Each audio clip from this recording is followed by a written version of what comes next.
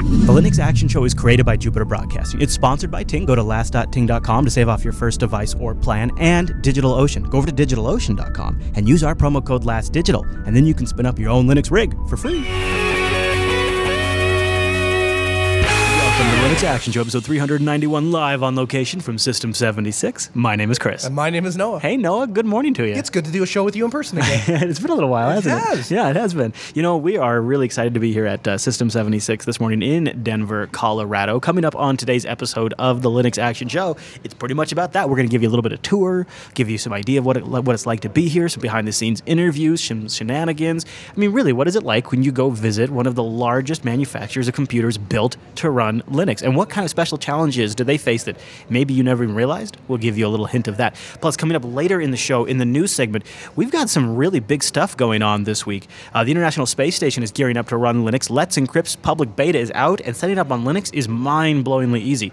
We'll tell you about that. A new release of the developer preview for Firefox OS 2.5 is out. And Noah, you could actually get it loaded right now, right here, if you wanted to. I'll tell you more about that later in the show. And then did you know something big is happening for the GNOME project? It's actually several things that are happening for the GNOME project. And this is kind of all coming together for some of the biggest changes we've ever seen since GNOME 3 was a thing. We'll tell you about that later in the show. You've probably heard about the FCC banning custom firmwares on routers. We have an update on that. Plus, we've got feedback. But before all of that, Noah, It's the picks. it is definitely the picks. And so we're going to start with our Runs Linux pick this week, and it's a 9-year-old son. Yeah. That's awesome. So basically, a gentleman wrote in, and his son wanted to join the Lego Robotics Club. That's so cool. Yeah, right? What a great way to get started. And so he essentially went into, his son came home and said, Dad, this is essentially what's going on. And his dad said, all right, well, I'll go in and kind of help counsel. And Dad ended up getting roped in to mentoring all these kids. Roped in. Right. And so, yeah, because Dad just wants to play with, Come on. Yeah, of course.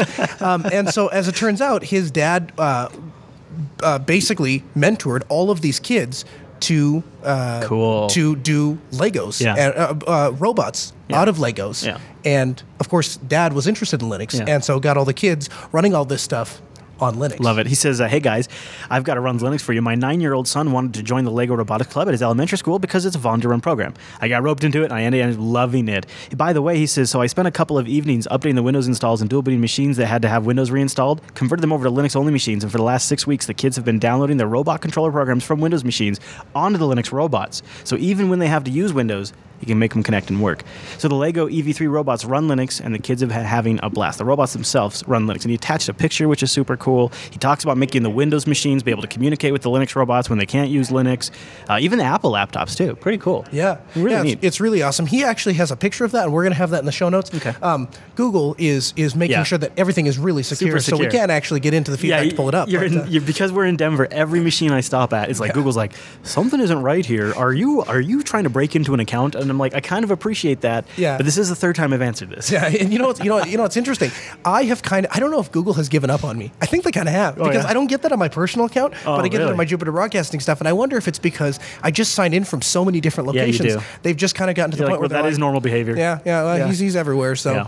You know what you need to do? Put it all on a DigitalOcean droplet. That's right, because DigitalOcean is our sponsor of the Linux Action Show. Use our promo code LASTDigital. You get a $10 credit. And by the way, their first rig, $5 a month. So you're going to get 2 months for free when you use the promo code LASTDigital. Now, what is DigitalOcean? DigitalOcean is a simple cloud hosting provider dedicated to offering the most intuitive and easy way for you to spin up your own super powerful Linux rig, all based on SSDs, running on top of KVM, using Linux as the fundamental platform, connected to Tier 1 bandwidth with great data centers all over the world. In San Francisco, Singapore, Amsterdam, London, Germany, Toronto. I mean, seriously, these things are rocking fast with 40 gigabit E connections. Oh my gosh, you can do anything from like Ubuntu or Fedora or CentOS or CoreOS or even FreeBSD if you roll that way.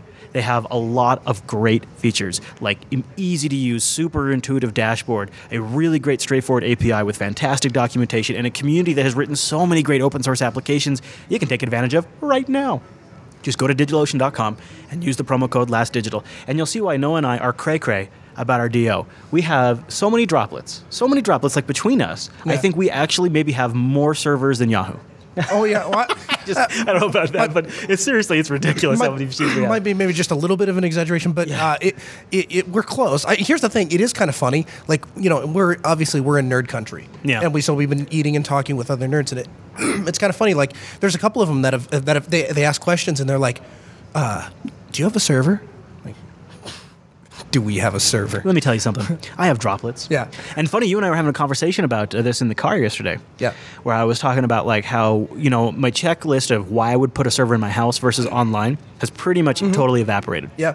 And now it's always, I go with a DO droplet first, and it would have to be a cold day in hell before I'd start setting up a rack back in my house again. Yeah, and it actually saved my life. So I'm moving, and so I called the ISP and I said, we have to disconnect at this location, reconnect at that location. They said, all right, well, there's going to be a little downtime. There's going to be about 5 days. Well, our backup stuff is all at my house. We're a big enough organization to have a backup. We got a good connection. You put the backup servers as another offsite location to store the data. Right. And so basically it's going to be gone for 5 days. And I was like, well, what am I going to do? Well, it turns out for $5 a month, I spin up a DigitalOcean droplet and dumped all my data over there. Yeah. And even though the storage got to be, so it wasn't $5 a month because I went with a slightly higher one because I needed more storage. Well, I don't have to pay for it for very long. I just have to pay for what I'm actually going to use. So it's not like I'm signed into a year contract. What's kind of nice too is you can start with the $5 one. You're like, no, I need more, and you can easily resize too, which is really nice. And you can take a snapshot before you do anything like that, all with their great UI. Just use the promo code LastDigital and go build something. Some of the best technology in the open source landscape is built for the server, and you can play with that stuff. Very straightforward, and you can use it for just learning, or you can use it for full-on production like Noah and I do. You just go lots. It's so many of the really great apps that you use, or a lot of the great distributions you love, use DigitalOcean on their back end. It's really cool. Go over there, use the promo code LastDigital, and see how awesome it is to take something that used to require like a sysadmin who knew how to manage a virtual environment, sometimes required Windows software to manage that virtualizer, and now it's all done in the cloud in a super intuitive interface. DigitalOcean.com and use the promo code LastDigital. And a big thanks to DigitalOcean for sponsoring the Linux Action Show. Almost pulled my headphones out. Oh, don't do that. So let's talk about TiddlyWiki, our desktop app pick this week. This is maybe like a great way for us taking notes on like our live setup and stuff like that. Right. It's TiddlyWiki, a unique nonlinear notebook for capturing, organizing, and sharing complex information. You can keep a to-do list up to date. You can plan an essay or a novel or maybe a show. Or you can organize a wedding or a divorce, depending on your situation. Record every thought that crosses your brain or build a flexible and responsive website. TiddlyWiki. So tell me, if you had to guess, how many times in this week, we've only been here for 2 days, 48 hours, and how many times have Seems you... like it's longer than that. I know. No kidding, right? How many times in that 48 hours have you and I looked for a piece of information? Oh, I know. What's the RTMP stream? What's the username and password for this? Right. What's the link for that? Yeah. And all of these notes, and there's no real system that... Each person has their own system, basically. Yeah, right, and we're trying to collaborate different information. How about something like this, where it's a wiki system? Yeah, and probably very easy to set up on a system or just run it on your desktop too. So it's tiddlywiki.com, and we'll have a link to that in the show notes. And you can also follow them on the tweeters. It's pretty easy to get set up and going. And if you have Google Chrome, which I know Noah doesn't, it actually has some nice advanced features that are not supported in Firefox, but it's mostly just offline stuff. Okay, so Noah and I are always perusing the field, looking for the ultimate video editor for Linux. And it's one we've actually talked about a while ago on the show. It's called NovaCut, and this is our weekly spotlight. This is an open source project we want to give a little attention to. It's not necessarily at all ready for production editing, but the technology and the potential behind NovaCut not only would bring a competitive editor to Linux, but it would bring a feature set not seen in any other commercially available editor on any platform. It is truly Google Docs meets an editor. I mean, real-time collaboration, all that kind of stuff. We have some footage here we want to show you because NovaCut's been worked on here at System76, and it is intensely cool. This is really something. So this is the NovaCut UI right here. And the NovaCut UI is still in early stages, so keep that in mind. But if you watch over there, he is moving clips on this laptop. And on these two laptops, the clips are rearranging on the machine in real time. It synchronizes all of the files and all of the metadata over SSL, and I think it's like an HTTP connection, HTTPS? Yeah, and it then synchronizes all the files, all the metadata information in real time could you imagine like this for a collaborative editing project, or like even just reviewing to see a final cut of something? Yeah, distributed file system and metadata store is really cool too. Yeah. What's that using on the back end? So it's called dmedia, and that's the foundational layer. So it's a distributed object store, vaguely similar to like S3 or Swift, that kind of thing. A lot more loosely coupled, because it's just kind of the chaos it has to deal with.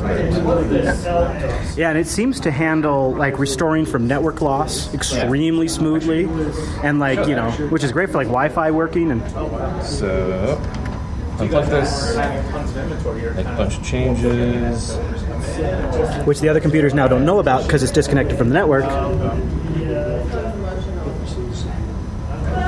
And then he plugs back in the Ethernet, and then a few seconds later, all of the clips rearrange. That's fantastic. Isn't that amazing? That's so cool. And it would work, too, if we disconnected the computer over here, right, and then hooked it back up. It's just based on last change file, last modification. Right. Yeah, so we can unplug 2, and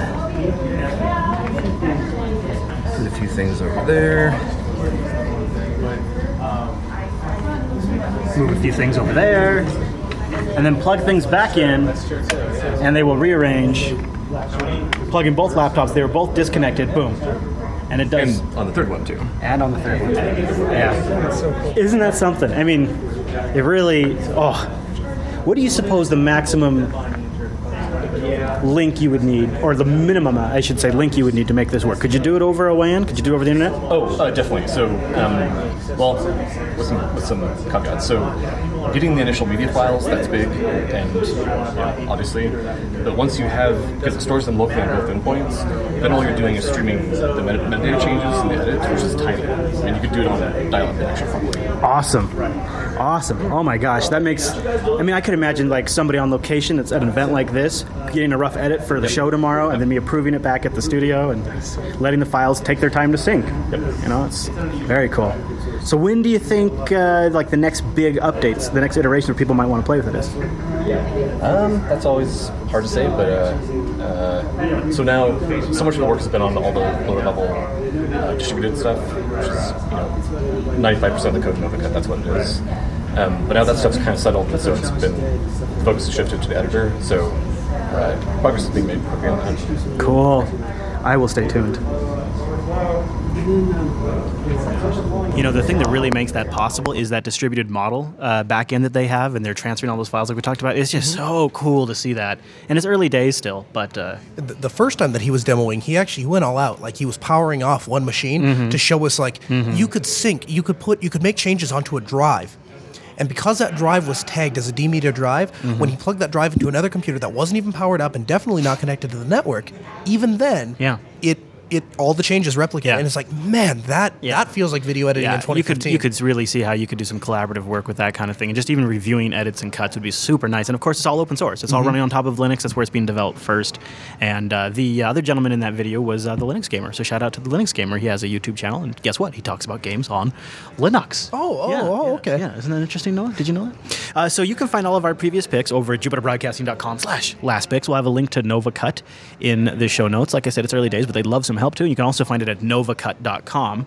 And man, it's, a couple of guys have been, we just spent the morning editing video under Linux. We are looking forward to NovaCut and seeing where it goes, and we'll keep an eye on it. All right, Noah, let's do the news.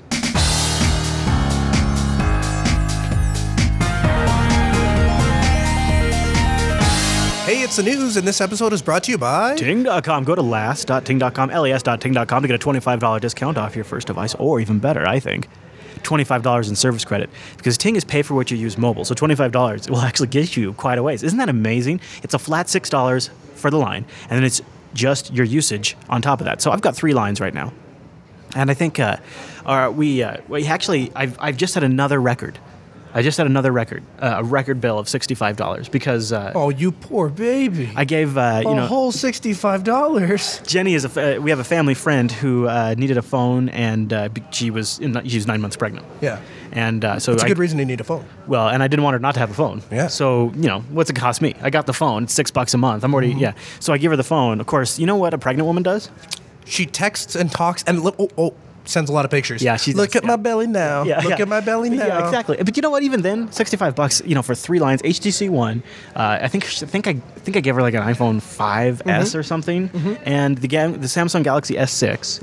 And at other times, I've had the Nexus 5 on there. I've had an iPhone 6 on there. I've had lots of phones, and I've never really had an issue with the cost of the bill. And what I realized is really with Ting, you're paying by the person. You're not paying by the device. So if you want to have a phone and you want to have a tablet, and maybe even want to have a MiFi hotspot, you're not getting into $60 a month agreements for each one of those things. Exactly. It's not based on device, it's based on the person. And so me as a person, I have an account with an amazing control panel, and I just put all these devices in there, and I just pay for their usage individually. And that is so nice when we keep moving into a world where everything needs to be data connected. Right. You got to have every single little, even our freaking watches, data connection, right? So it is really, really, really important that a company like Ting comes along at this time and says, well, we're not going to nickel and dime you for every single one. And the reason is because Ting has a really unique business model. I invite you to go to Ting's blog, go to last.ting.com and check out their blog to find out more. But basically the gist is no contracts, no early termination fees, pay for what you use, and when you get the phone, you own them outright there unlocked. They got all the great phones. They got the Nexus 6 up there now. They got the Nexus 5X. They got the Apple phones. They got the Samsung phones. They even got really, really great feature phones. And they have SIM cards you can buy directly. So you can really mix and match as you want. You can get something super easy, one click of a button, or you can go build your own custom solution. It is wonderful. And I encourage you to dig around their blog. There is some really good stuff, especially if you're looking at, if you are or considering becoming a cord cutter. Really good stuff recently. I have to show you my new Ting hotspot. Yeah. When we get off the air, I have it with me. It's a T-Mobile GSM unlocked hotspot. Yeah. That I put on Ting, and you got the $9 SIM card and good to go. Exactly. Well, no, I didn't, Chris. I didn't. I just took the SIM card out of one of the like 4 devices that I just kind of rotate. I can only use one device at a time. Yeah. But with the way the GSM works, you rotate the SIM. I just rotate the SIM, taking whatever device I want that day. That is really nice. Yeah. Yeah. So check it out, last.ting.com. Go there, visit that page, check them out. That supports our show. Even if you didn't get a phone, that supports our show. But what I would invite you to do is consider it. Try their savings calculator and just take a look. I've saved over $2,000 in the last 2 years. And the other thing, even besides that, is the funny thing about Ting, is at this point, now that I'm over 2 years into it, I would actually pay more for Ting because I feel like I have control. Yeah. I feel like I am the person who is managing the relationship, not the vendor. Like when I talk to the other phone companies, I feel like a small little peon who's basically, maybe at best, if I complain really hard and threaten to cancel my account, maybe they'll bend for me a little bit. No, they won't. They'll just follow their flowchart for a customer wants to cancel, offer free month of service, offer. But they don't Meanwhile, care. Ting's got radical support. You can call them at 1-855-TING-FTW and talk to them. You get a real human being. It's great. Or you can check out their great online support. And these are all huge differentiators that honestly are kind of worth paying more for. Absolutely. But you don't have to. Last.ting.com. Go check it out. And a big thanks to Ting for sponsoring Linux Action Show. Also, I was just going to give a quick mention. Follow them on Twitter at TingFTW because they're doing a giveaway for a Nexus 5X. Oh, what? Really? Yeah. Yeah, so that seems worth it. I need to sign up. You need to sign up for that. I know, dude. I know. So I wanted to mention it to the audience because that seems like it's toast worth it. Okay, so this story could have been, maybe it will be a Runs Linux in about a year or so. But right now, it is a news story. It is not yet a Runs Linux. And that is the International Space Station is checking out Linux. So this comes from, now, the guy who runs the NASA stuff that manages their Linux rigs and their laptops and their stuff that communicates. His name is Keith Shalova, I think. How would you say that, Noah? Chalava? Chalavadava? Well, here's what I would say, because it's probably Russian. Chalavalava? Chavala? Chavala. He works for NASA. He's a contractor at NASA, I believe. And he's deeply integrated into the International Space Station operations, and he's just decided it's time to migrate them to Linux. As a leader of the laptops and network integration team, he oversees the developers in charge of writing and integrating software for the station's ops LAN. Did you know the International Space Station has an ops LAN? I was not aware of that. It makes sense. I love that they have multiple LANs on the International Space Station. Oh, man. That's like a giant rover in space. That is. Yeah. That's a good analogy. I like that. I love it. These things tell the astronauts where they need to go, what they need to do the day, inventory control, all that kind of stuff, managing cameras. This is a quote from the guy. He says, "We migrated key functions from Windows to Linux because we needed an operating system that was stable and reliable, one that would give us in-house control. So if we need to patch, adapt, or adjust, we could. With the transition to Linux looming, We've turned to the Linux Foundation for Linux training. And that's why this article comes from the Linux Foundation.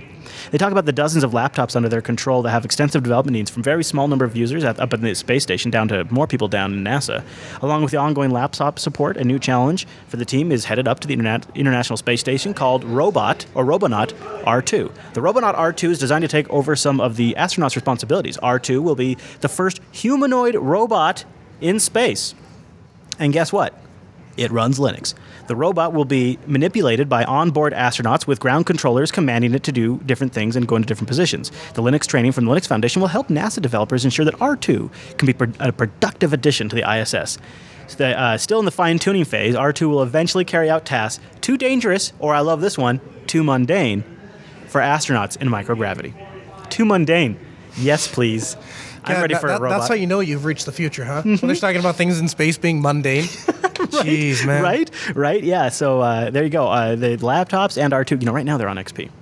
So not a bad upgrade. You could upgrade to a smartphone and you'd be an upgrade. But think about it. When you think about tech support in space, that's a serious problem. Oh, man. Do you have TeamViewer? Well, no, we don't. Yeah. You have SSH access? Well, for about 8 minutes a day at this exact time. And it takes about 2 minutes for round trip. But all right, so the next story is really exciting. Talk about our robots. Don't you want your robots to use SSL? I sure do. Well, Let's Encrypt is about to launch their public beta. If you're not familiar with Let's Encrypt, well, then just stand by. I'll get to that. But Let's Encrypt is going to enter public beta on December 3rd. Once they've entered public beta, our systems will be open to anyone who would like to request an SSL cert. There's no longer any requirements to sign up or wait for an invitation. They started a limited beta on September 12th, and they issued over 11,000 certs since then. Not bad, but here's why this matters to the Linux Action Show. With a simple Python script, and I've linked to a tutorial here for Let's Encrypt, with a simple Python script, Noah, check this S out. I believe it's Python. I might have been lying. You check this thing out from GitHub, and then you run this Let's Encrypt -auto script, okay, and then you say --Apache --server, and you give it the address and where it's all at, and then you say, yes, I know I'm using a dev preview. I agree to that. Mm-hmm. That frickin' script goes out, gets you a free, legitimate, trusted SSL cert. Mm-hmm. Goes and gets one for free. Okay. An SSL cert for you. Register the whole 9 yards, huh? Okay. Then pulls it down to your rig. Okay. Reconfigures Apache on the fly to use your new cert and use HTTPS, and you're good to go. Wow. Now, and of course, this isn't taken care of. Like if you have IMAP on your machine, you want to use IMAP SSL, or if you have Nginx, sorry, go F yourself. You can't use this yet. Or even like OwnCloud was the first time I actually ever ran into that. Was I don't do web administration really. I tinker with it, or I make tiny little changes to already existing infrastructure, but people don't hire us to set up web servers. And so the first time I was working with OwnCloud, they said, really you should use SSL. I mean, that took and OwnCloud constantly to figure it out. Constantly badgers you about it too. Really. Yeah, it really does. It tells you you think that you think your life's going to end if you don't get SSL. They're like, death may happen. Bro, do you realize this isn't encrypted? Bro. Poison, die from fire, all of the above. Yeah. So this is something that's super early, and some of the early reviews from the closed beta say, well, getting the cert part works really good. The actually configuring your Apache part can be a little hit and miss. Go figure that. Think about how extensive Apache is. Like, I'm sure if you have a stock install of Apache, it'll go just fine. Yeah, but you know what? I don't think you need some generic, or not even generic. You don't need somebody making a Python script on the web. What you need is distribution makers like Canonical and Ubuntu. They have Ubuntu Make. And Ubuntu Make, you just say, I want Android Studio, or I want this, and it just sets it all for you. You need something kind of like that, like system roles. I need a system role of an HTTPS server, and they could write the script specifically for that distro to go out, get the cert, set up the package you want. Like, they could take care of it. It could be an integration thing that the distro makers provide for their server spins. I don't know enough about certs to speak authoritatively on this, but couldn't we just modify the system in such a way that we could just have, you could use it like you manage SSH certs, where I just drop a file into a specific folder and then that becomes the cert that's used? Or yeah, there's still a lot of configuration still you have to do to make that work. Really? Yeah, that would be sweet. I'm just saying, so it seems like I guess what I'm saying is there are plenty of other places where we use certificate-based authentication and it works just fine. And it seems like for whatever reason, SSL is just the one real pain to set up. And it's probably just because I'm ignorant about it. And I don't do enough. Set up SSH 10 times a day. So and the thing about it is, for me, is I understand that sometimes when you make SSL encryption this approachable and this easy, it almost has the opposite effect of what you want. Sure. But at the same time, if Let's Encrypt did nothing but give us a identity verification service, so that way I knew when I was going to altispeed.com, I was visiting the real Altispeed. Yeah. Even if it's if you could quibble about how hard or easy it was to set up HTTPS for that site, sure. But at least then I know I'm not getting some bogus site. That's a legitimate site. And I think this is a Red Book prediction for the Linux Action Show, and I could be way wrong on this, but I would not be surprised if in 5 years from now or 10 years from now we look back and we think, can you believe how much stuff we sent over the web that the identity of the end remote and both ends of the site, both ends of the connection were not verified. That's crazy. And that so much stuff was done over plain text. I think we will look back at this as quaint. A lot of how we look back at early internet security. I think we'll look back at the lack of HTTPS, and I think we'll see just even visiting Jupiter Broadcasting, and that will be HTTPS just so you can verify that's legitimate. And it's not even like everybody's paranoid. It's just one more checkbox on the making the web easier and safer to use. And Microsoft will still be using FTP servers to store other stuff. That's probably true. Mm-hmm. So speaking of other things that are challenging Microsoft, Firefox OS has a new developer preview out, version 2.5. And there's something else really cool about this. But here's a couple of new features in Firefox OS. Now you got add-ons, just like you come to love from your desktop Firefox browser. Now you can screw your phone. Now you can install... No, dude. You know what this means. You know what this means. You know what this means. You know what I'm thinking? I'm going to extension the hell out of my phone when I get a Firefox OS phone. Well, you will. I won't. But here's what... You know what's going to work now? That VR thing. Do you remember that? He said the only thing that required for the Firefox OS to work with that VR was an extension, and as soon as mobile supported add-ons, that'd be cool. Then you can do really nice. Oh, that's what I'm looking for. So also a big improvement with private browsing and tracking protection. A new Firefox privacy feature, tracking protection, allow users to control how their browsing activity is tracked. That's very nice. And pin the web. It removes the artificial distinction between web and apps. You can pin any website or web page to your home screen for later usage. No, I don't like that. All right, here we go. This is the big one. Are you ready for this one? All right, I'm ready. You ready to blow your mind? I'm ready to blow my mind. Blow my mind. You can download a Firefox OS 2.5 preview for your existing Android device right now. It launches an app on your Android device, and you get to try out Firefox OS. It's just a simple APK download. It's not in the Play Store. But the Firefox OS guys thought maybe you'd want to give it a chance without having to invest in new hardware or reflash your machine. Because reflashing means losing user data, and so that puts off a lot of people. They don't want to do that. There's always the inherent risk of rendering your hardware inoperable, potentially, especially if you're new to it, aka bricking your device. So Firefox OS 2.5 Developer Preview avoids these issues by replacing the Android home screen with the Gala. I can't quite. Gaia? I think this might be Gaia. My screen's a little far away. Gaia layer for Firefox OS. That's cool. Effectively, you can use Firefox OS while still having full access to all your Android apps. That's amazing. Yeah. That's amazing. And you know what? That's the only way they're going to rope somebody like you in. Because I know you well enough to know that you're not just going to wipe your phone and put Firefox OS. It's not going to happen. The S6 is not exactly a... But you would do a boot. Yeah. Oh, yeah, I would. And give it a shot, especially if you could run it right inside of Android. They do warn you this is because it has its own task manager, its own utility tray, its own navigation buttons and settings and more. Sometimes run on top of Android means some of these things do come into conflict. So they're still working on it. It's early days. Yeah. They're still working on it. They call it a preview. Yeah. They call it a preview. Yeah, so people who want to play. You know who else is working on things? The GNOME project. And man, oh man. Now, GNOME 3 has come a long way since version 3.0. I think we would all admit that, even if you're not a GNOME user. Mm-hmm. And if you compare to what they did since the initial release, it's a pretty big difference. And it's just been a tight, long slog. Each release, they've achieved significant improvements to the overall experience. They say they filled out experiences with major new features like system-wide search, the lock screen, online accounts, and a raft of new apps. So they say much of this work has been hard, reviewing every little bit of the UI and improving it one step at a time. But when you zoom out, Noah, a couple of big things are happening in the GNOME world. Big things.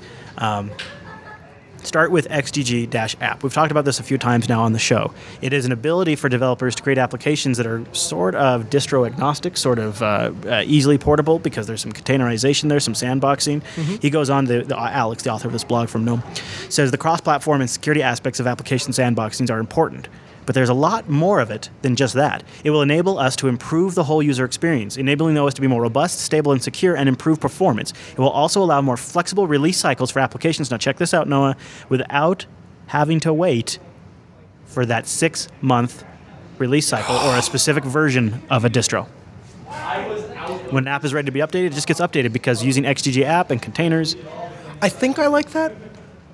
But I'm not. It's a big change, sure. though. Yeah, it is a big change. And the other thing is, I have been bitten by the other side of that mentality so often. In fact, you know what?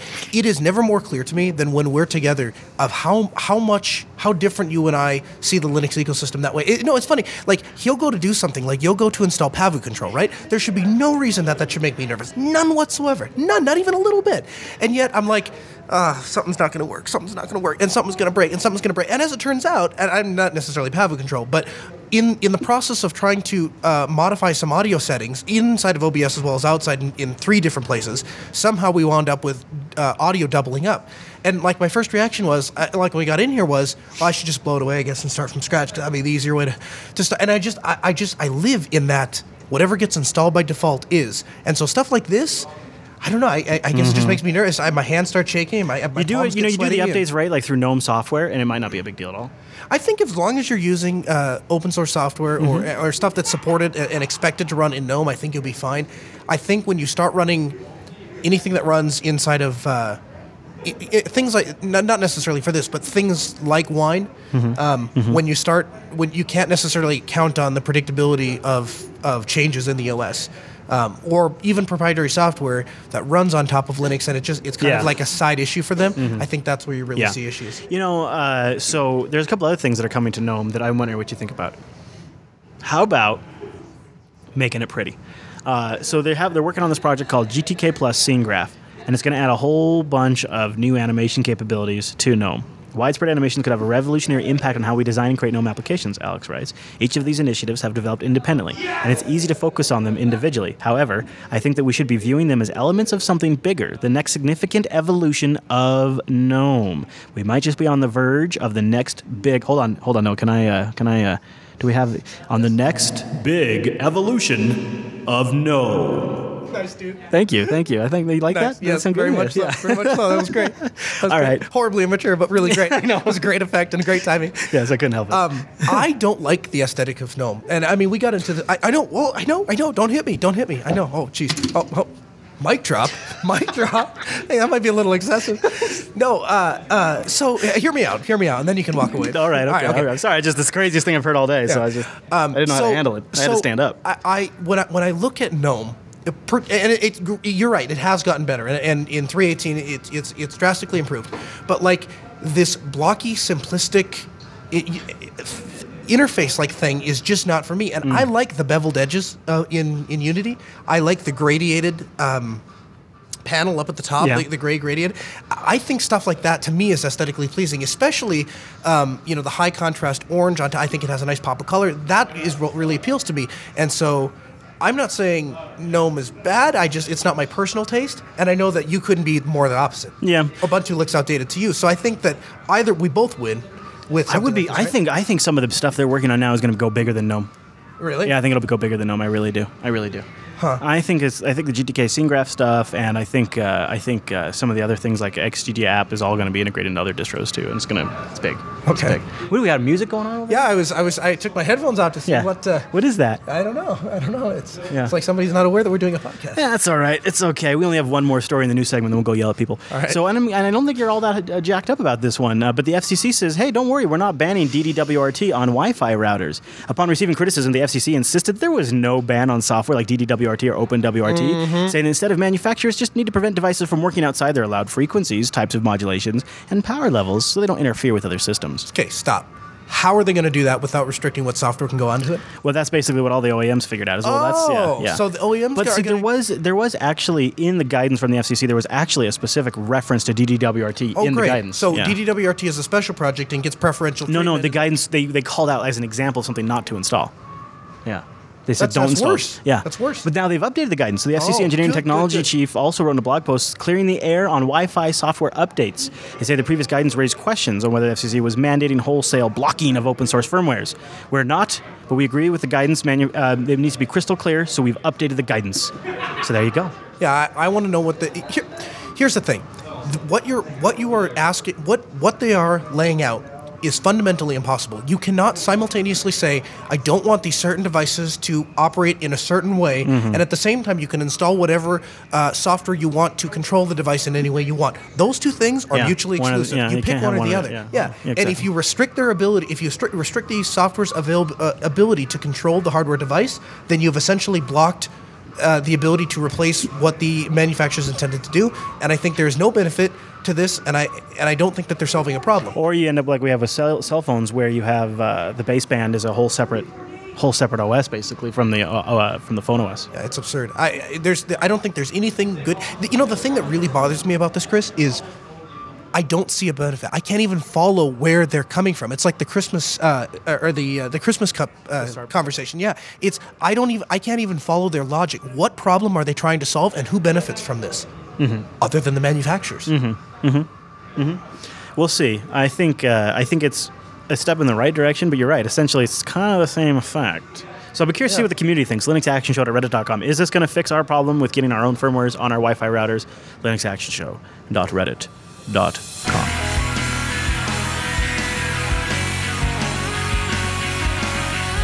Now, here at System76, you might imagine people get kind of passionate about Linux. And Noah here is a bit passionate about Linux. In fact, he kind of has a reputation on our show for being the switcher. Yeah. He switches people at pretty much any cost to himself. So, you've seen the TV shows where they have parallel characters, and then like for instance, NCIS, like the Abby meets the forensic scientist of the other team, and then the leader meets the leader. Yeah. So we're standing in System76, and we're kind of hanging out, and all of a sudden, I met my match. I met the switcher of System76. They call her the closer. Yeah, that's right. That's right. And she's with us today. Hey, Emma, welcome to Linux Action Show. Thanks. That's awesome. Thank you for the sparkles. Sparkles. Too. So I don't remember exactly how this came up, but we kind of got down to it. It seems like we need to have kind of a switch off here. Yeah. And I'm just going to be a third party moderator here. I'm not involved in the actual competition, but we have kind of a bit of a rivalry brewing here. Now, Noah, will you kind of recap what's going on here? So, are you sure you want us to argue through you? You want to be in the middle of this? You can sit here if you want. I'm just kidding. No, I kind of do, but he wants you to argue through us. He wants to be like, it's more fun. Plus, not to mention, we won't kill each other.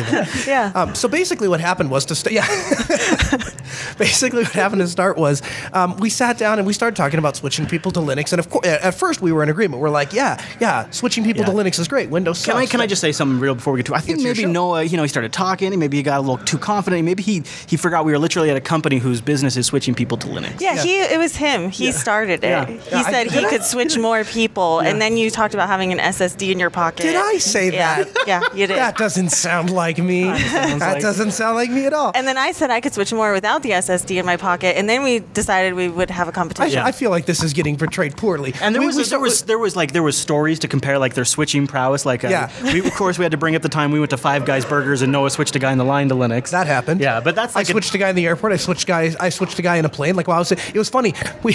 I was on a 15-hour or a 12-hour flight over to Sydney, Australia. Yeah. And I felt so bad for the guy sitting next to me, and I kind of sat down and he opens up his computer, and the first words was out it of Windows? The first word out of his mouth is that this is slow, and I'm like, the computer's running slow, huh? And he's like, yeah, and I'm like, man, he's stuck for 15 hours. Here we go. I got this. So we started swapping stories, and basically Emma and I are at a standoff. You feel like Emma, you feel like maybe if you were thrown into a situation at a Five Guys or on an airplane for 15 hours, you could switch somebody?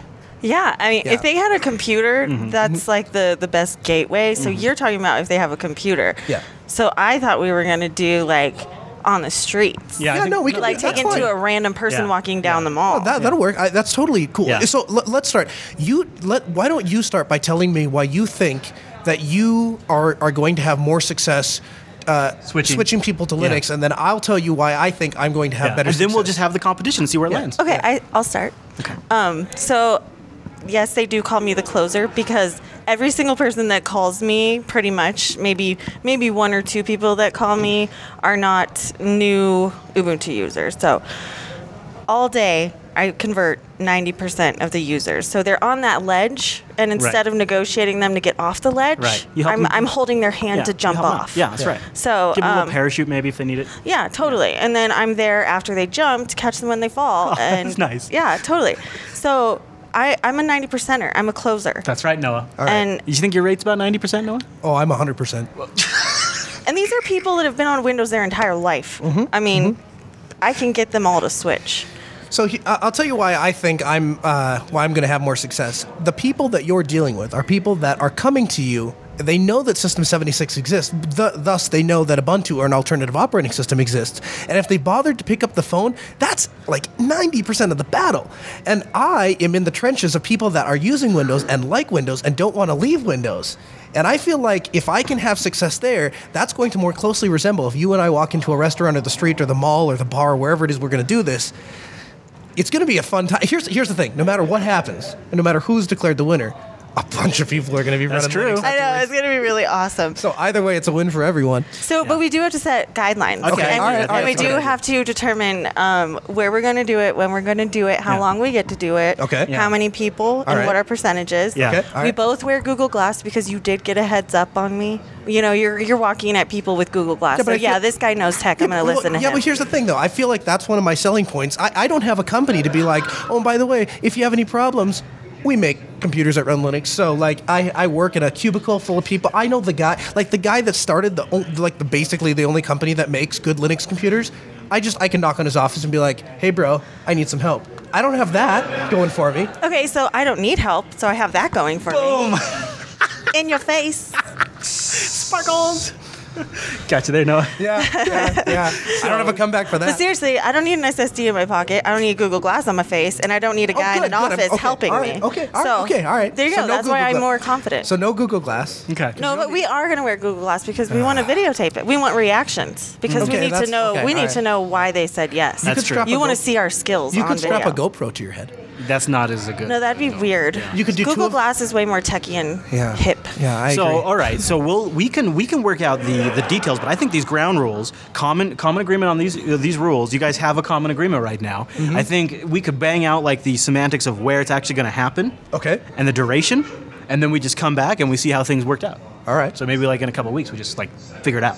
All right. So after we wrap up here, we'll work out all the fine print. Okay. But I think we all are in agreement of the basic rules. That's fair. All right. So, Dr. Emma, thank you for joining us, and you continue your switching. Yeah, and thank you very much for all the things that you do and the support that you provide to all the people, because, I mean, at the end of the day, this is all more good people fun, running Linux, but at the end of the day, it can be summed up in one phrase, and that is, same team, bro. Yeah, totally. More people running Linux is always But let's have fun doing it. Yeah, that's right. Yeah, absolutely. Thank you, Emma. Thanks, Emma. You might have noticed that Emma is wearing a doctor's jacket. She is a doctor, after all, and she has been performing a very, very important service. When you bring people into a headquarters like System76, you have to make sure security is followed. So we have to screen out all of the robots and cyborgs from the humans. It just makes sense, and it's something all of us will figure out we have to do soon. And so Dr. Emma is here to issue this test using a heart rate monitor built, I believe, on top of an Arduino, all running Linux. It's pretty cool, Noah. Go ahead and let's see how you turned out in your test. I've done this like 18 times. It's EKG test. Dr. Emma. You have it. And I just had one done professionally in a hospital, so I know what I'm talking about. Okay. Well, they wouldn't put it on the leg. They did. Really? You do one on each leg, one on each arm, and then like 6 on your chest. Usually they go here, here, and there. If it's a 3, and then if it's a, and then if, yeah. If it's That's where I usually put them for that, but we won't make you take your shirt off. He's just waiting for an excuse. That is the right leg one, right? Yeah. Okay. Yeah, it's red. Ian likes to make sure that I'm doing everything right because he doesn't try to do anything right. Shut up. That is so incredibly not Emma. Emma, I see one quick problem here. Oh my god! This doesn't get plugged into the laptop. This gets plugged into the. That was serious. It's really happening. Okay, that's legit. I couldn't find that hole. That's what he said. That's what she said. Right here, Emma. Right here. Huh? Right here. You said right here. I know I said right here, but trust me. I just had it done. You want to do It right works here? the best in the middle of that. Alright. Yeah. This is practice. This is practice. You guys This is better good not practice. like put this on anything. No, this will never be aired anywhere. You're videotaping it though. You're supposed to look him in the eyes when you do it. Yeah, you got to start testing him now. This is actually part of the test. I feel like you're trying to get me to do Twister here. Like, why are we all? No, Table management, it's girl. just Table Tangle. management. It's just Tangle. Okay, I'm really bad at. This is how she's going to slow down you getting people to switch from Linux. She's going to get you all Tie tangled me up. up. Okay. All right, there we go. So one thing is it does Well, look at respond that. to noise. Oh, look at that. You're alive. It doesn't respond to noise. We don't know Yes, if it you does, Ian. It does. Okay, hold on. When people are loud. I don't think so. Okay, fine. It responds to movement. So if you react to the okay, and yeah. Emma, you got. It I was think you got Sam left and right. throwing- No, you didn't. What's wrong? Why Yeah, is yours yours? is going. His heartbeat's going the other way. He's a robot. No, it's not. It's not. We're just measuring it. That is exactly how it's No, supposed to I think he's a robot. No, the QRS complex. It's supposed to have. It's supposed to be higher on the top. Trust me. Again, I just did one. I remember looking at it. Ian, if you could evacuate the area, that'd be great. No. Okay, let's start with questions. Dr. Emma is here to take this test. Little steady cam. Noah. Yeah, the gimbal. I love it. So cool. Yeah. Oh, you got nervous. See, I can. Response time is a factor. It's nice. Yeah. Noah, 'cause the if GoPro's you could super sensitive to answer motion. every question truthfully, Okay. that would be great. All right, I can. Okay, are you sure? Well, I think so. You have to hold Okay. perfectly I need still. you to point that a little more. It's gonna towards fall on his his head. I know. There we go. Yeah. All right. Okay. Yep. There you go. Interrogation has officially begun. Take a deep breath for me.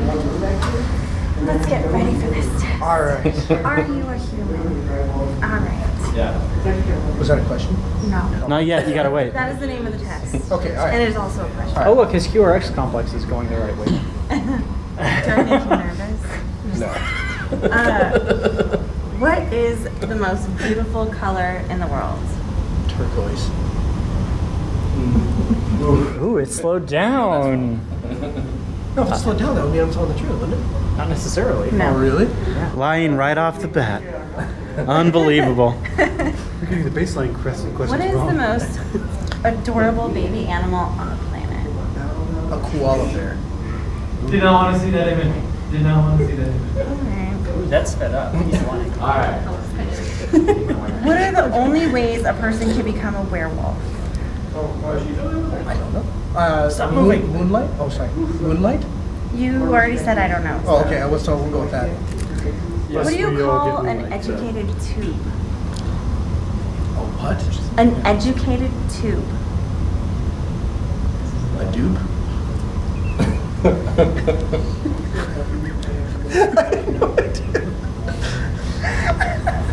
Liar. You know that polygraphs are supposed to be yes or no, right? I know, but Okay, since alright. I'm the doctor, Okay, I get to do It's the only a test. monograph. It's only a monograph. It's Oh, not a okay. polygraph. Okay, all right. I designed this so that I get to decide, I see. and it doesn't matter if it's yes or no. Forgive me. Name one unicorn My Little Pony. You tell him what the yes or no questions are. No, I don't. He's supposed to tell me. All I can think about when I think of unicorns is the unicorn with the fart. That is not an answer. Okay, all right, then I don't know. The celebration or whatever. Option D. The Declaration of Independence was signed in this year. 1773. He's not lying, but he's wrong. It's close. The tests are not good right now. Oh no. I need you to focus, Will Noah. I live? Yeah. Your pride might not. Oh, burn! What is 159 times 76,000? Am I allowed to use a calculator? Nope. No idea. Liar. That also seems like a poor question for a polygraph. How many words can you type per minute? 90. Yeah.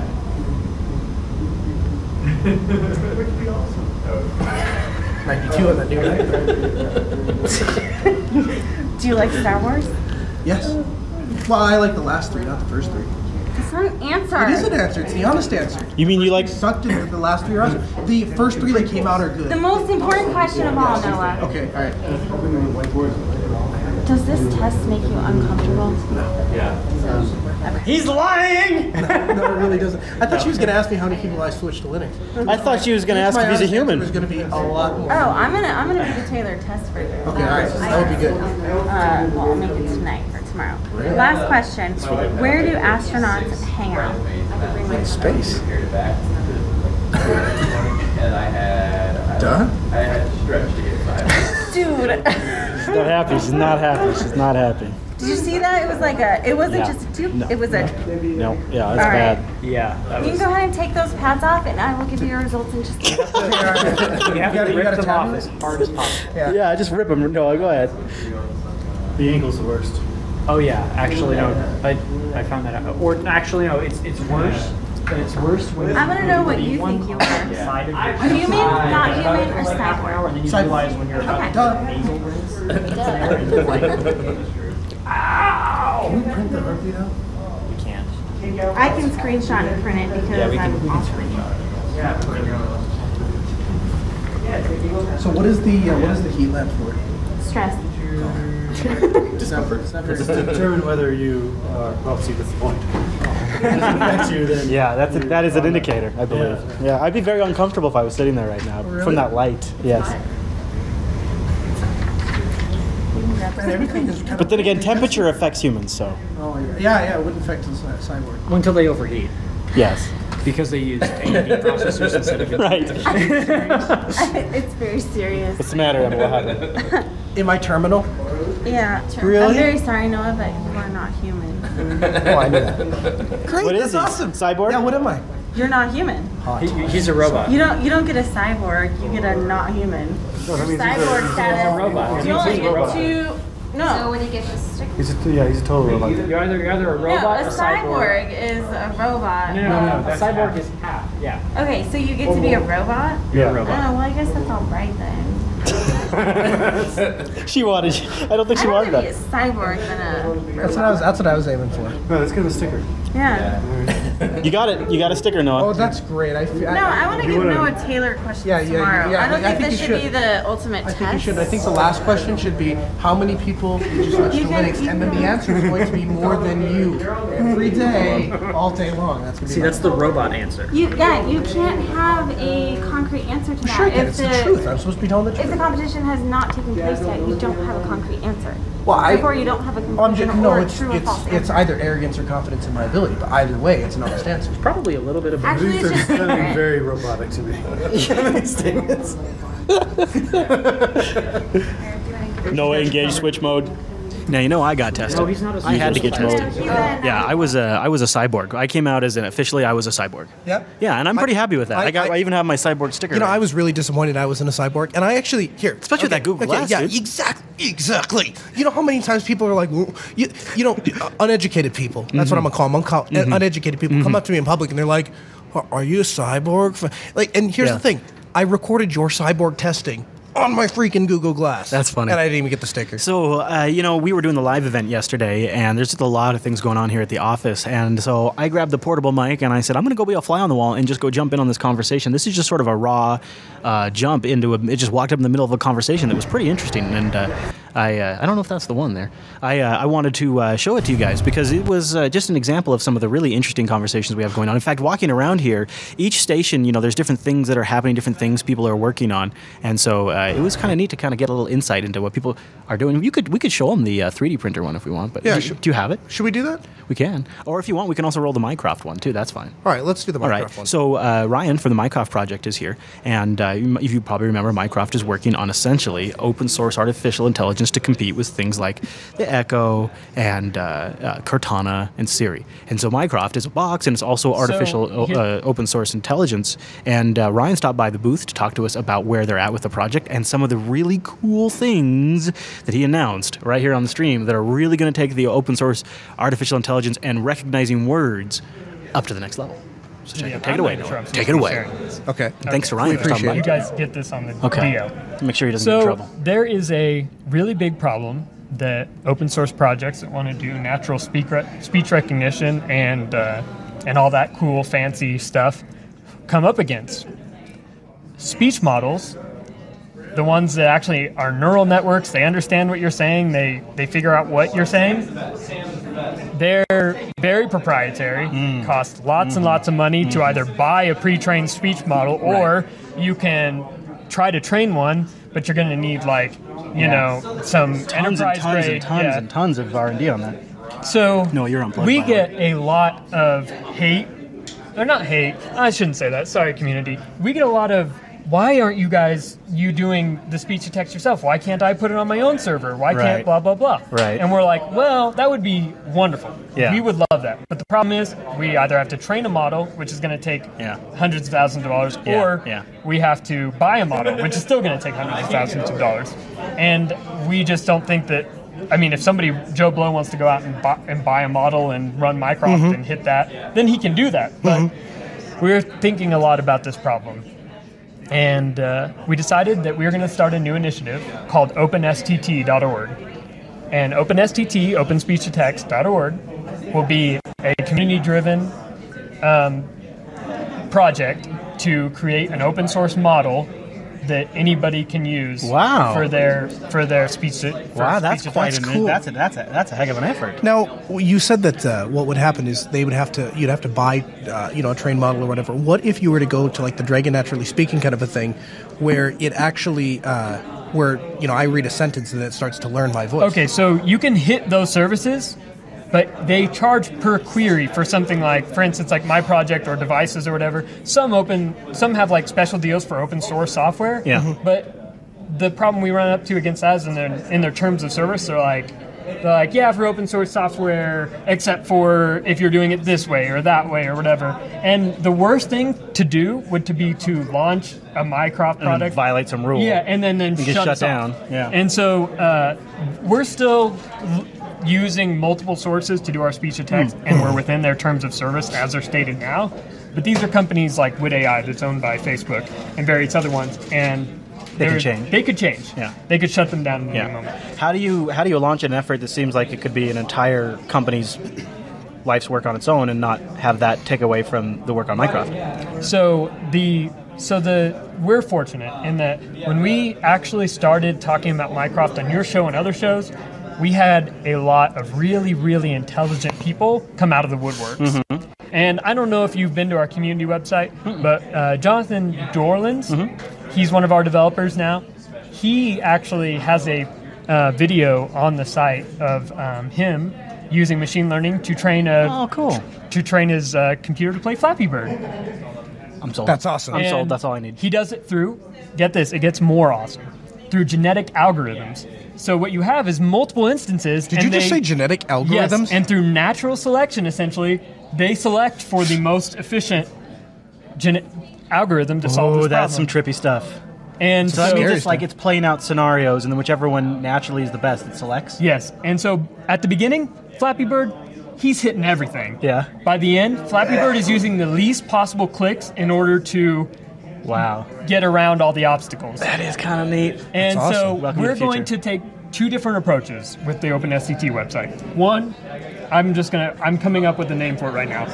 Lightweight speech to text. It uses Caldi, which is a heuristic something model, and this is all based on how words sound, and you give it just a gigantic dictionary of how words sound. Yeah. And the computer has these different sounds and it matches them up. Yeah. That's what I call the lightweight one. Okay. That's probably what beta Mycroft users will be hitting. Okay. Which is, we already are almost there. Yeah. So that's cool. But what I want to do, and what we're working on setting up, is through OpenSTT.org, training a model using this evolutionary system the framework's called Neo-Evolution. You'll be able to get the code on the Mycroft repo sometime in the next 2 months. And what that one is we're going to have to actually have a community initiative, and we're going to be relying on the community, because we don't have not billions, probably millions of dollars worth of R&D to put into this. Right. But we're going to need people to maybe create apps around training it. Step up. I'd say you have something more valuable than millions of dollars of capital, and that is a motivated and willing community. Hopefully, and capable community. Hopefully. Yeah. Well, we had, I don't know if I talked very much about it, but after we started, Sean Fitzgerald, the first technical hire at Siri, came on to help us. Oh, that's a good one. And like I said, Jonathan Dorlands. And then we've had a lot of just volunteers who are part of what I would call the community instead of like actually being a part of the team like the original two, who are helping to kind of get these different efforts running. But the problem is if we don't do this now, the Starship Enterprise is going to run on some proprietary. That's right. Bullcrap. Yeah. I know it. And for real, it already is happening. And it's my nightmare scenario that it's like that you're on the Starship Enterprise and it's like, welcome to Cortana, and it's like, doo-doo. Yeah, exactly. Yeah. And then your system blue screens, and then you've lost your voice. Or it's connected to Google, or it's connected to Apple. Oh, yeah, it's like, oh, I see you're wanting to open the pod bay doors. Would you like to buy pod bay doors off of Amazon, like for $1.99? For only $1.99. Don't forget about Amazon's Echo. Yeah, that's people who have that really like that. Granted, I had somebody write down today that I'm responsible. If Mycroft becomes really big, and you're out in space, and you come in after doing what do they call it, where you get out of the ship and you do some maintenance? Oh, like an EV kind of. Yeah. Okay, so you're coming back in the ship, and you're like, Mycroft, open the pod bay doors. Right. And Mycroft's like, I'm sorry, Dave, I can't do that. Yeah. And you're like, who is Dave? Or today I asked Siri to route me to Radio Shack, and it's like, I don't see any restaurants named Radio Shack. I'm not asking about a restaurant. Well, I said I'm responsible because I wrote the Easter egg that's if you ask it to open the pod bay doors, it says, I'm sorry, I can't do that. Oh, yeah, it is. And so, like, now that's funny and haha, but when somebody's actually trying to get inside the pod bay doors, you might want to comment that out when that actually happens. I'm going to make it so in the documentation, if you're deploying this on the spaceship, please. Hilarious. Disable this skill. You know what's funny, actually? So there was a long time ago that I was studying religion back in college, and they were talking about this particular group of I won't say the name, but they're a group of religious people, and they had this cat that always had to be on this little pedestal. And for thousands of years, they would always buy this cat and put it on this pedestal. And nobody ever really knew why. They just knew that was very important. That a real cat? A real cat. In the temple, you always put this cat on this special pedestal. And finally, they found like this ancient scroll that talked about one of the very first elders inside the church, and he got sick of his cat running over his lap. So he had them build this little platform so his pet cat could stay up, so he'd be out of the way. And it was like, oh, that's why we did that. So here's my prediction. In 50 years, when we have pod bay doors, you'll be long gone, and by that time, Mycroft will be hundreds of millions of lines of code, and that little part will have gotten completely forgot about it, and then eventually that's going to happen. That's my concern, and here, people are going to start going back to the historical documents, and they'll come across this interview and be like, that's where that line, because somebody's undoubtedly going to question. Somebody's undoubtedly going to question, why would somebody take the time to write a line that says we can't open the pod bay doors, and then they're not even going to have Space Odyssey 2001 is like they're not even going to know that. So it's like this is just Ryan's sixth sense of humor, and that's now they'll know. Now you've explained it. So my legacy. If people are watching that maybe want to get involved, where would they go? Mycroft.ai, community.mycroft.ai. Okay. Sign up on the forums. You can pop in. We also have an IRC channel. It's so here's the deal. Whenever I demoed, I don't know if you saw this, I demoed Mycroft running on the Ubuntu phone. I don't think I saw that. Ubuntu Online Summit, and on the desktop.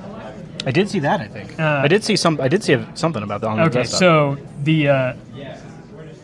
so I lost my train of thought there. Sorry. What was your question?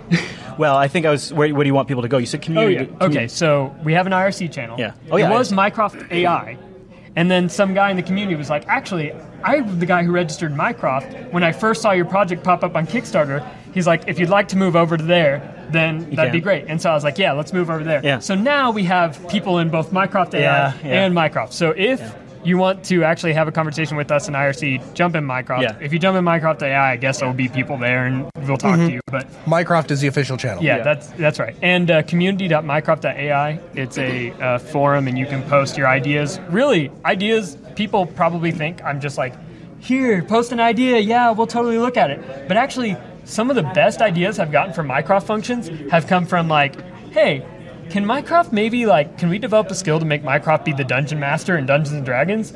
I'm like, oh, hell yeah, we can. That's awesome. That's a good one. Great. Or like, what's those games where it's like, you're in a room, it's dark, go northwest, oh my east, gosh, south. like an old mud game. Yeah, exactly. You totally could do that over voice. Yeah, and so like some of my We haven't seen that yet. Yeah, actually. some of the best ideas have come from the community. And so if you have an idea, Papa Ryan's like reading through those. You should run with that. I think that game idea is solid. Yeah, I would seriously like if I'm stuck in the hotel room like I am. I wake up at 5 a.m. and I got to kill a few hours. I'd be like, I'll play a game. Heck yeah. Mm-hmm. Go north. Yeah. Pick up the knife. Yeah. Plus, you could do while you're walking around doing stuff. Mm-hmm. Go after Noah. Yeah. Oh, find Noah, destroy Noah. All right. Well, all right. Well, thank you for the update, Ryan. Thanks for the exclusive info there. We appreciate it. Thanks for coming out to this event. I look forward to seeing you guys at the arcade bar. Yes, absolutely. Barcade. The barcade. Barcade. The one-up tonight. I'll tell you what, not only am I excited about the Minecraft project, but I'm excited to see that they're continuing to push it forward. Yeah. That is a great initiative. You know what? There are a few people that can carry a project like Ryan with the charisma that, I mean, like, he is the kind of guy that when you're around him, everyone just kind of starts to kind of migrate and kind of, then he has this crowd that just kind of follows him. He's just a really nice, likable guy. Nice to talk to, and, too. If you think about it, Chris, that's the guy you want in charge. That's true. Of something like AI. That's true. Good point. Or speech recognition. Yeah, good point. Now, because we want to do things backwards, we thought to wrap up, the last clip we wanted to play is actually us arriving at System76. It only makes sense. And basically just kill it once we get right through the door. We don't need to go in and do any more than that. Just kind of when we walk through the door, I just kind of want them to see what it's like to walk in here. And then we'll just jump right back. So, go ahead and play it for him, Noah. Okay, Noah, I got it recording now. Okay, all right. The sign tells me we go this way. All right. Look at that. There's a sign on the wall. It's probably a good chance where we're supposed to go then. I think you're right. Ooh, I see. What do you see, Noah? What do you see? And there's the door. And then we entered System76. Yeah, it was pretty cool. It's been a fun couple of days that we've been here and we get to experiment. I've been running the whole episode on the new Oryx Pro laptop. I got my hands on that. It's not officially released yet, but they had it here in demo for people to check out. And they're like, I needed a laptop to borrow tonight. Can I? And he's like, yeah, you can take any, Carl. He's like, you can take any laptop. Oryx Pro. I'll take the Oryx, please. And so I grabbed that laptop. It's been an amazing machine. I'm not doing a review yet, but let me just say, it has been a very impressive computer. I've really enjoyed it. There's a number of things I've liked about System76. I mean, first of all, off the bat, this has by far been the easiest on-site location thing we've ever done, because every time we're like, we need a computer. Let's build you a computer right here in the thing. And they literally, they're like, what graphics card do you want? You want a 600 series, 700 series, 900 series, NVIDIA? Do you want Intel? Do you want you need another capture card? We can put a capture card. You want Ethernet? I mean, everything we wanted. We have professional light setups. We have underlight. We have a cool desk. I mean, just unbelievable, unbelievable support from System76. And the other thing is, I kind of alluded to this yesterday, is we have our operating system. If you are reliant to do your work on Windows or Mac OS, and you come to any place, really, you can't just, I suppose you could go to Best Buy and buy another computer for a couple $1,000s, but you'd have to spend all the time installing, the operating system and the drivers and stuff. They are literally, he takes his computer in from his house, plugs it in, images it with 1404, which takes about 35 seconds, and then he hands it to us, and then and then we can just do what we want. I think one of the things walking away from this is the biggest experience I had is there is so much going on behind the scenes here that you have no idea. Like that imaging system you just talked about is a custom system they built to make it possible. So many little things, there's this minor issue in the firmware, so we're not shipping that product yet, and we have to make sure this is perfect. And so much of that happens, or how the manufacturing process happens here in the U.S. People don't even know about that. There's a lot of misconceptions out there, so it was interesting to come here and see some of that too. So it's been a pretty good experience. Any other kind of wrapping thoughts you have on our trip to System76 there, Noah? I guess the biggest thing is just a huge thank you to Carl and Emma and Luis and all the people that have been, the whole team here that has really kind of just welcomed us with open arms and helped set us up with the hotel and point us to the good restaurants and just really taking us in for the time that we've been here. It's been hands down best on-site location thing we've ever done, in my opinion. It's been a lot of fun, and it's been some good experiences with meeting different individuals too that come out here. Some excited people. Yeah, sorry, that's another thing. You want to meet people that you want to meet some people that really hate Windows. You want to meet some people that really don't like Apple products. I mean, this is the place to go. Like every time we're turning around, somebody's making fun of Windows or making fun of. It does feel good. It does feel good. It does. It's cathartic. Yeah, it's nice. It's kind of nice. Get it out of your system. Well, and so the rest of the place that we go, as geeks, as Linux geeks, we're always being made fun of. It's like, oh, you're using that other operating system. Here, and if you're not using Linux, and actually really specifically Ubuntu even, if you're not using Ubuntu, it's like you're second class. Maybe. Yeah. Did anybody care to? I don't know. I did feel a little art shame at one point. Yeah. But it wasn't that bad. Yeah. No, with a big thank you to System76. It was really cool. We'll have more, too, in the Rover log when that makes it out. Check jupiterbroadcasting.com/rover for that. And a big thank you for everybody out here, everybody that came out to say hi to us at the meetup last night as well. That was a lot of fun. So that is the Linux Action Show's trip to System76.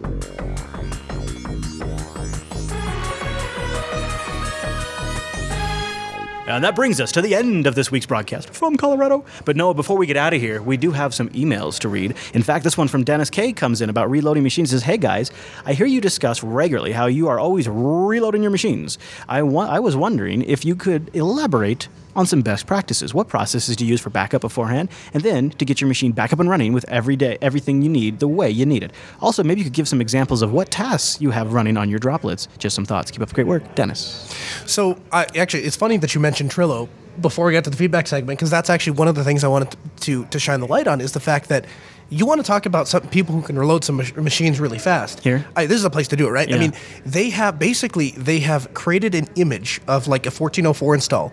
They've gone through and stripped out all the little things that are specific to a machine. Like turned off things like search results. There's actually a lot of little small fixes. Yeah, tons that you wouldn't notice, unless you're Linux geeks, and then you go to make all the tweaks that you would have already made, and then they're already fixed.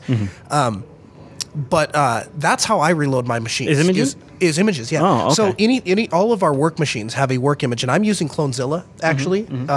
But there's a variety of different imaging solutions, and then of course there are some places, and I wouldn't necessarily recommend this, but they actually, though I've been to a couple places, they'll actually use DD, and they just DD the image on and then expand the partition out. I gotta say, and I'm not doing it, on dozens of machines at a time or anything like that, but for me, reinstalling the operating system is pretty much the least time-intensive part of setting up a new machine or reloading a machine. The OS install goes so easy and quick now that really what it is tweaking all my applications, modifying all my little things. So what I have pretty much done is between Dropbox and SyncThing and Chrome and a few other things, a lot of my stuff just syncs back down as soon as I knew it. Like I was borrowing this Oryx Pro here for last night, and I just had to get a few key pieces of software installed, and it's pretty much now it's a full-blown workstation. Yeah.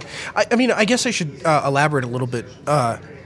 When I say image the machine, I mean I've installed Firefox, I've installed Thunderbird, I've set up my email, I've set up, all that stuff. So real baseline is all your baseline apps. All the things that I know for sure I'm going to have, and that way I can just boom, do you recreate a master image often, or probably once a year? I do. I mean, honestly, the last year has been, because we've been doing distro reviews and I've been doing the show and I've been bouncing around for machines. I actually haven't used my image. I've been reinstalling from scratch, but that's what I would do. Yeah.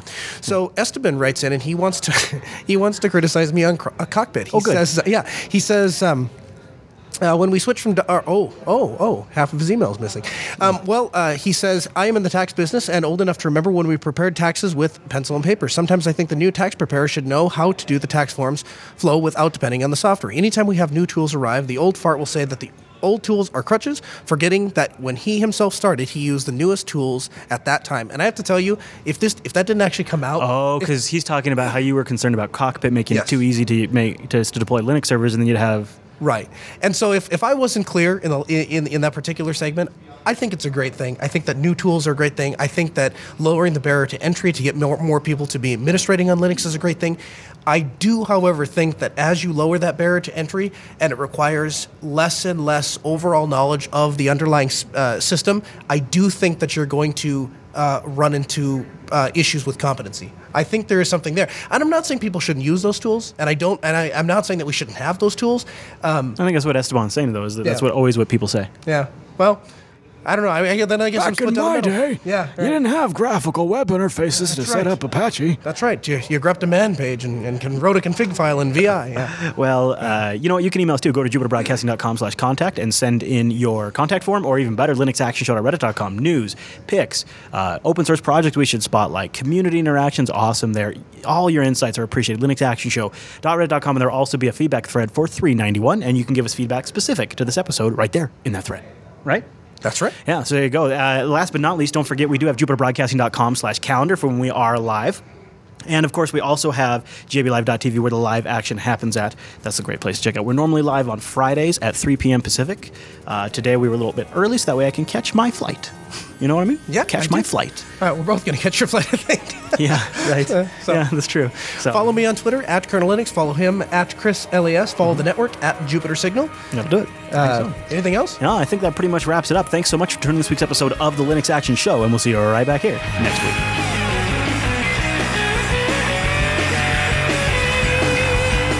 Are starting to hurt already. So Noah and I did a lot of walking yesterday.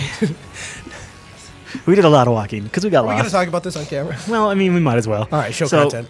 we ended up getting, well... So neither of us are terribly smart. Yeah, we're dumb people, and we also get very distracted very easily. Plus, we got a lot on our minds. We're doing a lot of stuff. We're at a live event. We're trying to coordinate meetups. We're trying to coordinate interviews and get footage that's and not edit. That's not even legitimate because 90% of the crap we talked about is like life stuff. It has nothing to do with it. I know. Now that I think about it, like it's because those are the only moments we get to talk about that stuff because otherwise we're always working. Yeah. So pretty much every time we've parked on this trip, we immediately forgot where we parked the car.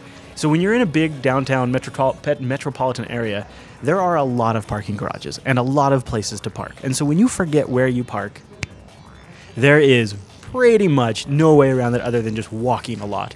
So we walked a lot yesterday, and then of course this is a standing booth, so we're standing all day. We parked in the parking lot. We walked to the hotel, checked in, only to walk back to the car. But we got lost. So we wound up in a different parking lot, and then finally found the parking lot with the car, which we realized that we didn't pay for it, but we didn't realize that until after we were like, I don't know, away from it, and got back in the car, and then drove over to System76 where we couldn't find the parking there, so we parked down the street from there, which was actually further away than we were just originally parked. Yeah. Before we got the car. Yeah. And came in, then we got back out to the car and drove to another place and parked to get pizza, and then found another parking. Like I found parking because I dropped Chris off, so you wouldn't have to put up with my horrible parking. And then I found a parking lot and I start walking to the hotel, and I'm like, oh, it's only 0.8 of a mile back to the hotel. Oh, there's a parking lot. Oh, I should have parked there. Oh well. There's another parking lot. I could have parked there. And like it turns out, right around the corner from the hotel is a parking lot, and I could have parked there. So the next morning, we had to walk all the way back. And Chris is like, so why don't you just park there? And I'm like, yeah, I know. I'm like, it gets just better. Wait, yeah. He's like, well, we're going to pass a few more, yeah. Or yeah. there. Yeah. Or there. Any of the 5 would have been better. I mean, he picked like the worst one. I'm like, yeah. So then we drove, and we were in such deep conversation, we wanted to get to a store, that we just parked the car. And like, he looked at me and he's like, now remember where we are. And I'm like, all right, we're on. And we look around, we're like, B3. Oh, or B. It wasn't even B3. We didn't even get the floor right. Yeah. Well, so anyway, we were like, okay, we know where the car is, and then we walk out the door and pay no attention to where the actual garage is. Yeah. So we go to the store, and then we walk from the store over to System76, and then System76 to Radio Shack and back, and to lunch and back, and all over the place. And at the end of the day, I'm like, so where's the car, Chris? And he's like, oh no. I believe that was not quite what I said. I believe it was more. Yeah, well, trying to be appropriate for live. No, I know. Yeah, so then we tagged one of the System76 guys to like be our tour guide, and he was on the ball. Like he's like, it's down here. This is what you're describing. This is where it is. And like both Chris are like, we don't feel like that's right. Nothing looks right here. Yeah. This is not where we parked. We're not. And, oh, there it is. There's the garage. There it is. But then we couldn't figure out how to get into the garage. It's been a nonstop. And then, of course, last night after the meetup, we paid attention. We said we're not going to lose our vehicle again. We will mark the location using GPS on our phone. Yes. We sent the location to each other, so either one of our phones would have it. Right. Which was pretty clever, if you think about it. And then we walk out of the restaurant, bring up the GPS. And mind you, it wasn't complicated. It's like, here's the parking lot, and then there's a street, and then there's a turn, then there's like, here's the place. And Google... What? Well, it's just like it grabbed the wrong location or something. Yeah, the wrong location being like the other side of town. So we start walking, and it's like, we're going up these staircases, and we're like, we can go up the staircase last time. We walk over a train track. We cross some train tracks. We go over the train tracks. Chris, do we see a train? He's like, I don't remember a train. I don't remember crossing train tracks, And of course, my mind starts filling things in. I'm like, oh, we saw a train. I'm sure we saw a train. Yeah, you did say something about that. Yeah, I was like, I think I saw a train. I'm sure that's right. And then we get to this place, and it's like, you have arrived at your destination. Please look. And we're like at a bus station. Yeah, and there's like a chain link fence, and then dirt. And I'm like, well, the car's on the other side of that fence, supposedly. So we try. So then we decide we're going to try to walk around so we can see around the fence. But no, it turns out that the location had just completely tagged the wrong spot. So even when we tried to note where it was, it sent us way off in the wrong direction. So we ended up walking like for 25 minutes last night in the wrong direction. And it, by the way, it's like 30 degrees here. So it's he actually, his knees have been, or your legs have been like really getting to you, like halfway through yesterday. Yeah. And so like before we even left System 76, you're like, oh man, I don't know if I can do a whole lot of walking. And then and he even joked, like we're walking out the door and he's like, we parked the car. It's going to be like 8 blocks to the car, but we'll walk an extra 12. And that turned out to be almost spot on. Yeah, so there you go. So we are just, you know what it is? We're simple folk that need a simpler town, I think. Yeah. We like a simpler layout. Man, go look at a map of Denver, man. Yeah, it's crazy. It is. I come from Grid. Yeah, it is. Somebody drunk put this place together. Seriously. It's all over the place. I live in a Rover down by the ocean, to be technically accurate. I do not live in a van. Although, you know what? Huh. See, people don't really know this until you've tried this. Okay. But people think it's a downgrade. But to be honest, now that I've lived in a trailer, I honestly, if it was just me, it was always just me, didn't ever have to have kids over or anything like that, I'd consider a camper van. Here's the thing. There are some major advantages. One is you are forced to downsize. So you only have essential stuff. You don't have junk, which means that things don't really get which was messy. becoming a huge problem for me. Yeah. And the other thing is, it takes no more than 10 minutes to clean the whole place. Clean the whole place in 10 minutes. And you find yourself, you're not tempted to buy stuff. You don't walk into Best Buy and start looking at 16-inch plasmas because where would you put them? That's exactly right. So, I think there are a number of advantages. Yeah. And the other thing is, too, is it is and we were talking about this in the car, there is a serious cultural paradigm problem. I'm going to call it a problem. And I that agree. is people just think that bigger is better. And so you end up working hours upon hours upon hours just to make the minimum payments so that you can have all of this stuff So then that you you go never back get to to work. enjoy. Yeah, right. Yeah. It makes no sense. Yeah. Well, and plus, as a podcaster, I can't really plan on having like a $600,000 house or something like that because, right. No, the other thing about it is the fact that because the Rover is fundamentally smaller and simpler than a house, like my entire life, I have never been a handy person. I have never been willing to do any work on my house at all because it just seemed too complex and overwhelming, and I'd just rather hire an expert. Sure. But with the trailer, I can literally, in my mind right now, I can visualize where all of the water pipes are, how the powers run throughout the whole thing, which outlets are connected to which outlets, which ones are on their own independent circuit breakers. All of that stuff is in my head. Like I can conceptualize everything about that place. And so when it's like, I need to replace the water spigot, my solution was, I'll go replace the water spigot. Yeah. Like I can do that. Sure. So that's pretty cool. Yeah, and there's less things to go wrong. Yeah. Even. Yeah. Because you can get to the entire piping system for your entire camper. Really, is yours run underneath? What my Your pipes? Pipes, yeah. Some for part of it they do. Okay, but then they just tuck up where they need to. Yeah. Yeah, so basically you have access to everything. If you go under the sink, you can get access to the sink, and then you go under the camper, you have access to that. And basically, it's just a flexible PVC, that's running there. So. The other thing is, which is actually legitimate for me, is I have a history of eventually hating my neighbors super bad. Like I moved out of what is now the studio. That was my first house.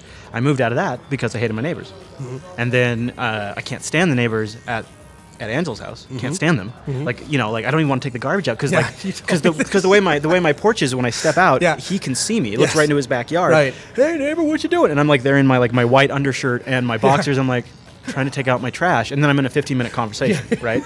So that was driving me crazy too. And so now it's like if I get an annoying neighbor, first of all, turn the key.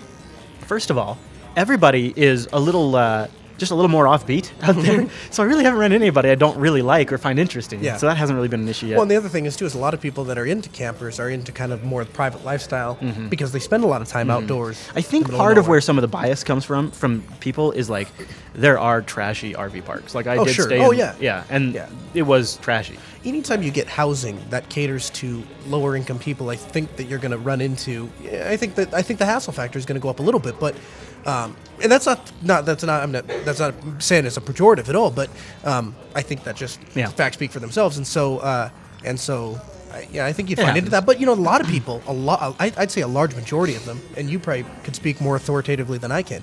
Aren't the large majority of those people that are doing that in their elder years and kind of doing their golden dream of traveling? Yeah. So they're pretty quiet and low-key. Yeah, that's fine.